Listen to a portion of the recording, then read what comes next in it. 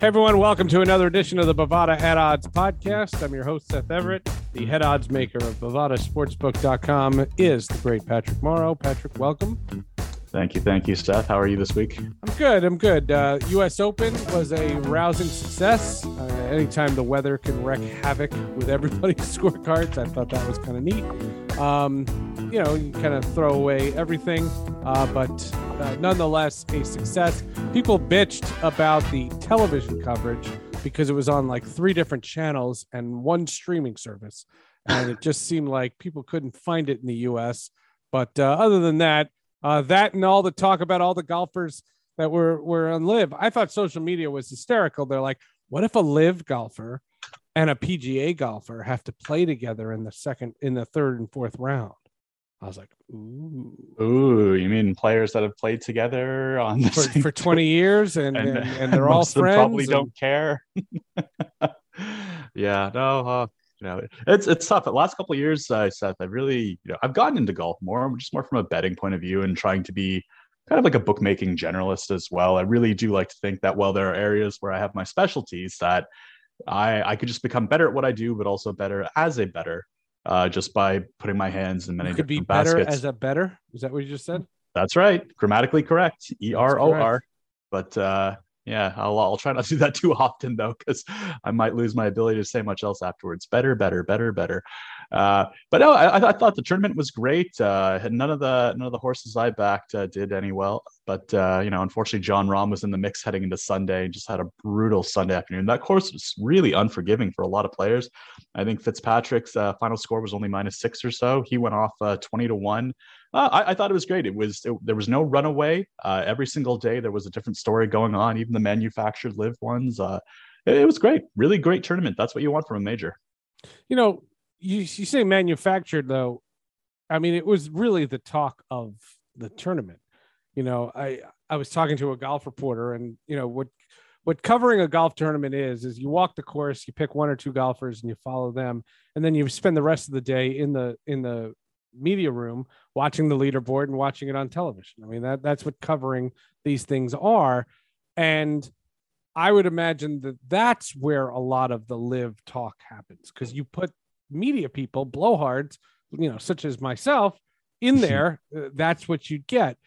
I want to reiterate what I said on earlier episodes of our podcast, and that just is, I'm not vilifying these guys. I'm not saying the Saudis are great people. I'm not naive to what's gone on, but are we going to say that I won't watch the World Cup because it's in Qatar? Did I not watch the Olympics because it was in China? No. Would the NBA not take Chinese money in a heartbeat if it wasn't taken away after a Daryl Morey tweet? I mean, where do you draw the line? So to take Brooks Koepka, who just announced that he's going to, he's leaving the PGA, he's going to this LIV tour. Is he, what name do you want to give him? Is he a sellout? No, he's a golfer. He's doing what he can. No, I mean, maybe a Johnny come lately, if anything else, because he's not the first, and it appears he won't be the last, as day in, day out, we get another announcement of somebody major making this move over. I do want to clarify that I would have watched the Olympics this year, Seth, but the NHL and China couldn't quite figure out how to send NHLers over. So that's literally the only winter event I ever. That was the reason why you didn't watch, but it wasn't because of your political stance. Oh gosh, no. If I was trying to hold every governing body, whether it's a political or private one, to my own moral standards, there's not too much I could put on TV these days. But maybe that's just me being a bit of a nihilist. But but I don't or pragmatist. But that's the thing. Like, what are we making these guys out to be? And they don't have a television deal. And is there going to be some streaming service that makes a deal with them? Of course, it might not be Amazon or Apple, but it could be, Tubi. I don't know. Tubi's owned by Fox. I'm trying to think of, some random streaming service. And if you make it free, people are going to watch. Oh, sure. Someone's going to take a chance on it. And if LIV has to go a non-traditional route and who they partner up for that, so be it. They will figure it out. Just like these golfers, there will be a service out there that will take the LIV Tour's money to produce something for them. It's unlikely to be something legacy. And when you mention the writers in the clubhouse, I think a lot of what's driving those narratives as well is, who's credentialing them? Who's giving them their access to every one of these tournaments? Who's giving them that great little media corner for them to write these pieces about how bad and evil the Live Tour is and the players on it? So, I am always mindful where the criticism is coming from. If it's not directly from the tour, the people writing on it are pretty connected to the legacy PGA Tour as well. So again, I don't have a horse in this fight. I do find it interesting as someone who, whenever there's a dispute between labor and management, I generally default to labor. I'm okay with another group of people coming out here and saying, we'd like to pay you guys more money for your work. Right. And that's all it is. And, I not to plug another podcast, but this week on Sports with Friends, I had the acclaimed golf writer for Sports Illustrated, Bob Harrigan. And, we talked a lot about this, and the reality of it is that he went and covered the first tournament. Did he commit a crime by doing so? Why? Because the folks at Sports Illustrated said, you know what? A lot of people click on that crap. So they did it. Yeah. That's the argument. That's the whole point. And that's why this continues to be a thing.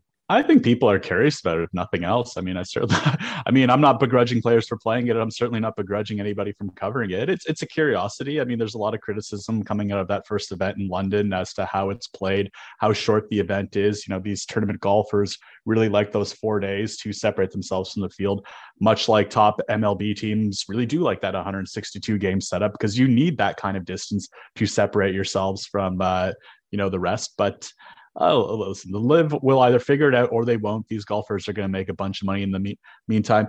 All right. So bottom line is we're not going to be searching for all the skeletons in all the closets of all the sports we cover and all the sports that we gamble on. And that's we'll say that for a separate podcast. Yeah, we'll do a different podcast on that. That should be something I would definitely want to click on. Yeah. All right. The Stanley Cup Finals. If you're listening to this on the day it's released, Game 4 is tonight. You knew the Lightning weren't just going to roll over and die. Come on. Who's naive? The safest money in the world was Game 3. The Game 3, if we had done a podcast, I don't care what anybody says, that was as much of a lock. Anybody didn't take Tampa, 1,000-fold take Tampa. Now, I do not know who's winning Game 4. I will say I think the winner of Game 4 wins the series. I've said that about many Game 4s, and I've been right. If the Avalanche win, they go home up 3-1. It's over in 5. If they go back tied 2-2, this thing goes 7. Yeah. Thank goodness for Tampa Bay for making it a series. As us hockey nut fans over here, we're very much aching for and very much worried about after Colorado absolutely drubbed them on Saturday night. Full disclosure, Seth, I feel like we kind of crapped on the NBA a lot during the playoffs, and looking at these last two scores of the NHL, last two games have been clinkers. You're right. 7-0 and 6-2. But hey, call it what it is. Agreed. If we had to get a 6-2 to get Tampa back in the series, and hopefully we get some tight ones after this, I'm for it. Again, I don't have a rooting interest. I just want this series to be interesting. Game 1 really was. The way that Tampa came back emphatically, I don't mind a blow in that kind of situation because they didn't squeak by. They showed that they're for real, that they are the defending champs. And that, they might be reminding people what they did against the New York Rangers just last series, coming back from down 2-0. Looking ahead to Game 3, it's a tight one. You said you didn't know what the Game 4. Goodness gracious! Looking ahead to Game 4, you said you didn't know what the odds were going to be. It is a tight one. We do have the Avalanche as ever so slight, -115 favorites at Bovada, up 2-1 in this series. They're now currently -270 to win it all. Hopefully, this series again goes 6 or 7. Right now, Nathan MacKinnon still your ever so slight favorite for the Conn Smythe, but a lot more games to be played. Those odds expected to be on the move. Yeah, and what's his name? Nichushkin? I don't know how to say his name. He's the guy that would get the Conn Smythe if Colorado wins. We're just gonna say you got it right. We'll just say we got it right. That's fine. No, Game 1 was brilliant. Game 2 and 3 have been stinkers. But let's call it what it is.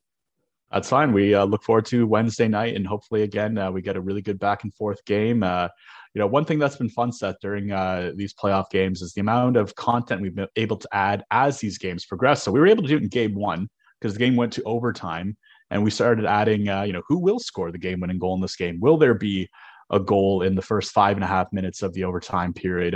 How many shots will these players get on net during the overtime period? So, we've got these 20-minute intermissions in hockey, which are pretty long, but hey, listen, they're needed. You got to sort out that ice. The players need to get their legs a little bit. You can't just keep running them out there. And shootouts are no good for the playoffs. I strongly believe that. So these 20-minute intermissions have really given us a pretty cool opportunity to add a lot of content that you can't really find cool. it. Can't find anywhere out there. I look at all of our competitors, and I'm not always on here to be a shill for where I work, but sometimes when we're doing something better than others, I got to point it out. Total shots on goal, total saves in the overtime period, stuff like that.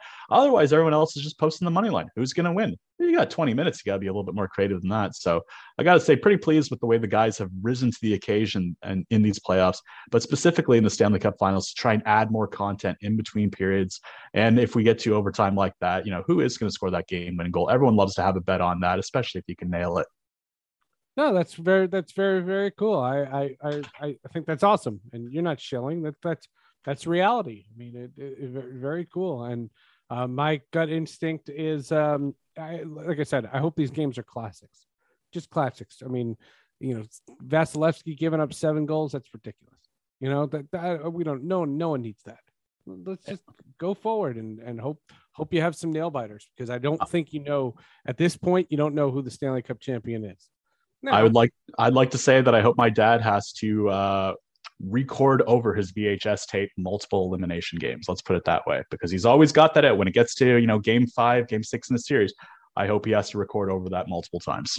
I was going to say that's how I always wind up recording my NHL 22 games, my video game. Every time I think it's a classic moment, and then you stave off elimination, and you say, "Oh, okay, you just recorded that for nothing." Folks, we would be remiss if we did not congratulate the great Seth Everett and his Utica Comets for winning the NHL 22 NHL 22 Trophy. Calder Cup, my first season. Not only did I do that, but I clipped it correctly, and I learned how to edit video, and it's now on my TikTok page. Yeah, so I learned a valuable lesson. You are never too old for TikTok. I thought it was something that for my age that it had already passed me by. So watch out in this space for the Pat Morrow TikTok. It's going to be great. It's going to be. We're going to put this show on TikTok. Oh my gosh! Do I have to dance or anything? I don't know anything about TikTok. Oh God! It's about damn time. Well, apologies in advance, folks. What was the podcast a couple weeks ago? I like to see a wiggle, jiggle, jiggle, that's right. jiggle, jiggle, jiggle. Oh my gosh, that's right. Yeah, that was TikTok. Oh gosh, yeah. See, now again, I've just been talked completely out of it again. But that's absolutely right. All right. Before we wrap things up on today's episode, the 2022 NBA Draft is this week. Big night, Barclays Center in Brooklyn. Auburn's Jabari Smith, Gonzaga's Chet Holmgren, Duke's Paolo Banchero. Is it Smith to the Magic at 1, Holmgren to the Thunder, the artist formerly known as the Seattle Supersonics? Don't get me off on a tangent there. Banchero to the Rockets. Who do the Sacramento Kings get at number 4? The draft is here. Yeah, and you know what? A couple things. I think it's really cool that just in a couple of days' time, and we don't have a slam dunk for who the number 1 overall pick is yet. Our current odds, not a guarantee, right? Jabari Smith is the favorite, but not a sure thing by any stretch. That's right. He is the favorite at Bovada, -200 currently to be drafted first overall, followed by Chet Holmgren at 2-1. Paolo Banchero coming out of Duke is right there as well, +220. So it's pretty fantastic that not only do we not know who the first is, but that it's a legitimate open race right now between 3 different amateur players to be drafted number 1 like that. I got to say that's very cool. Usually in previous years, we know by now, whether it's the NBA, whether it's the NFL, who is going to be drafted first overall. And we're talking about, our 2nd overall, 3rd overall picks and much further down the board. So I really do appreciate that. And as a result, it's good for us. It's good for bettors as well. When there's this much uncertainty, we can raise limits up a little bit more when it's not just a lock that it's going to be this player coming in first, coming in second, et cetera, et cetera. So I think this uncertainty, I think our ability to police social media to the best of our ability has really helped us. But I got to say, Seth, I love that this is only 2 rounds. I love that the NBA draft is not a weekend event where, we're talking about this on Sunday and still having to manage this stuff. I like the first round of the NFL draft. I like posting odds on that. Trying to manage that is enough. Only having 2 rounds for the NBA is just fantastic. The NFL is like crazy. That. We like that. Didn't the NBA used to have like 8 rounds, 10 rounds? Yeah, long time ago. Long time ago. Because I think for pre-Morrow days. Pre-Morrow days. When I was just a glint in John Morrow's eyes. But yeah.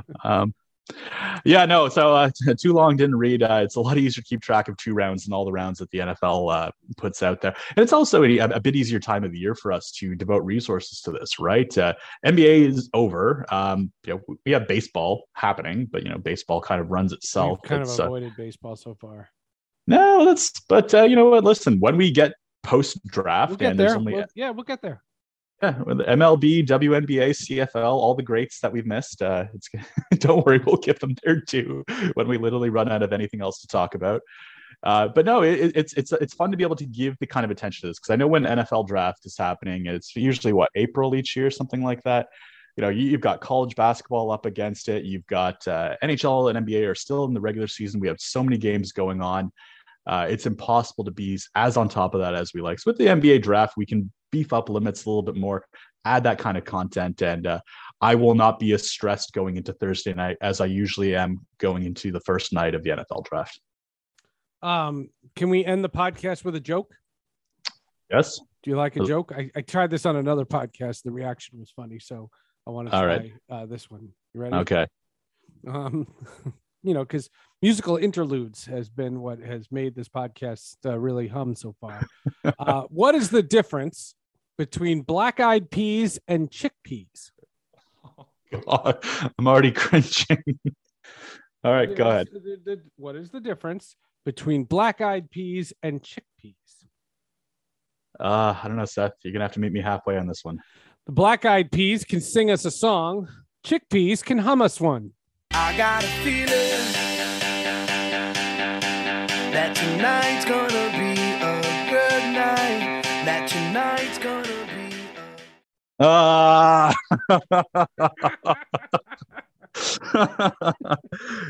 see you next week, folks. The wife's gonna love that one. Have a great week. You gotta tell it. You gotta tell it. She listens. And the bass keeps running and running and running and running and running and running. In this context, there's no disrespect, so when I bust my rhyme, you break your necks. We got 5 minutes for us to disconnect from all intellect and let the rhythm affect us to lose our inhibition. Follow your intuition, free your inner soul and break away from tradition. Cause when we be out, girl, it's pulling we out. You wouldn't believe how we wow shit out. We burn it till it's burned out.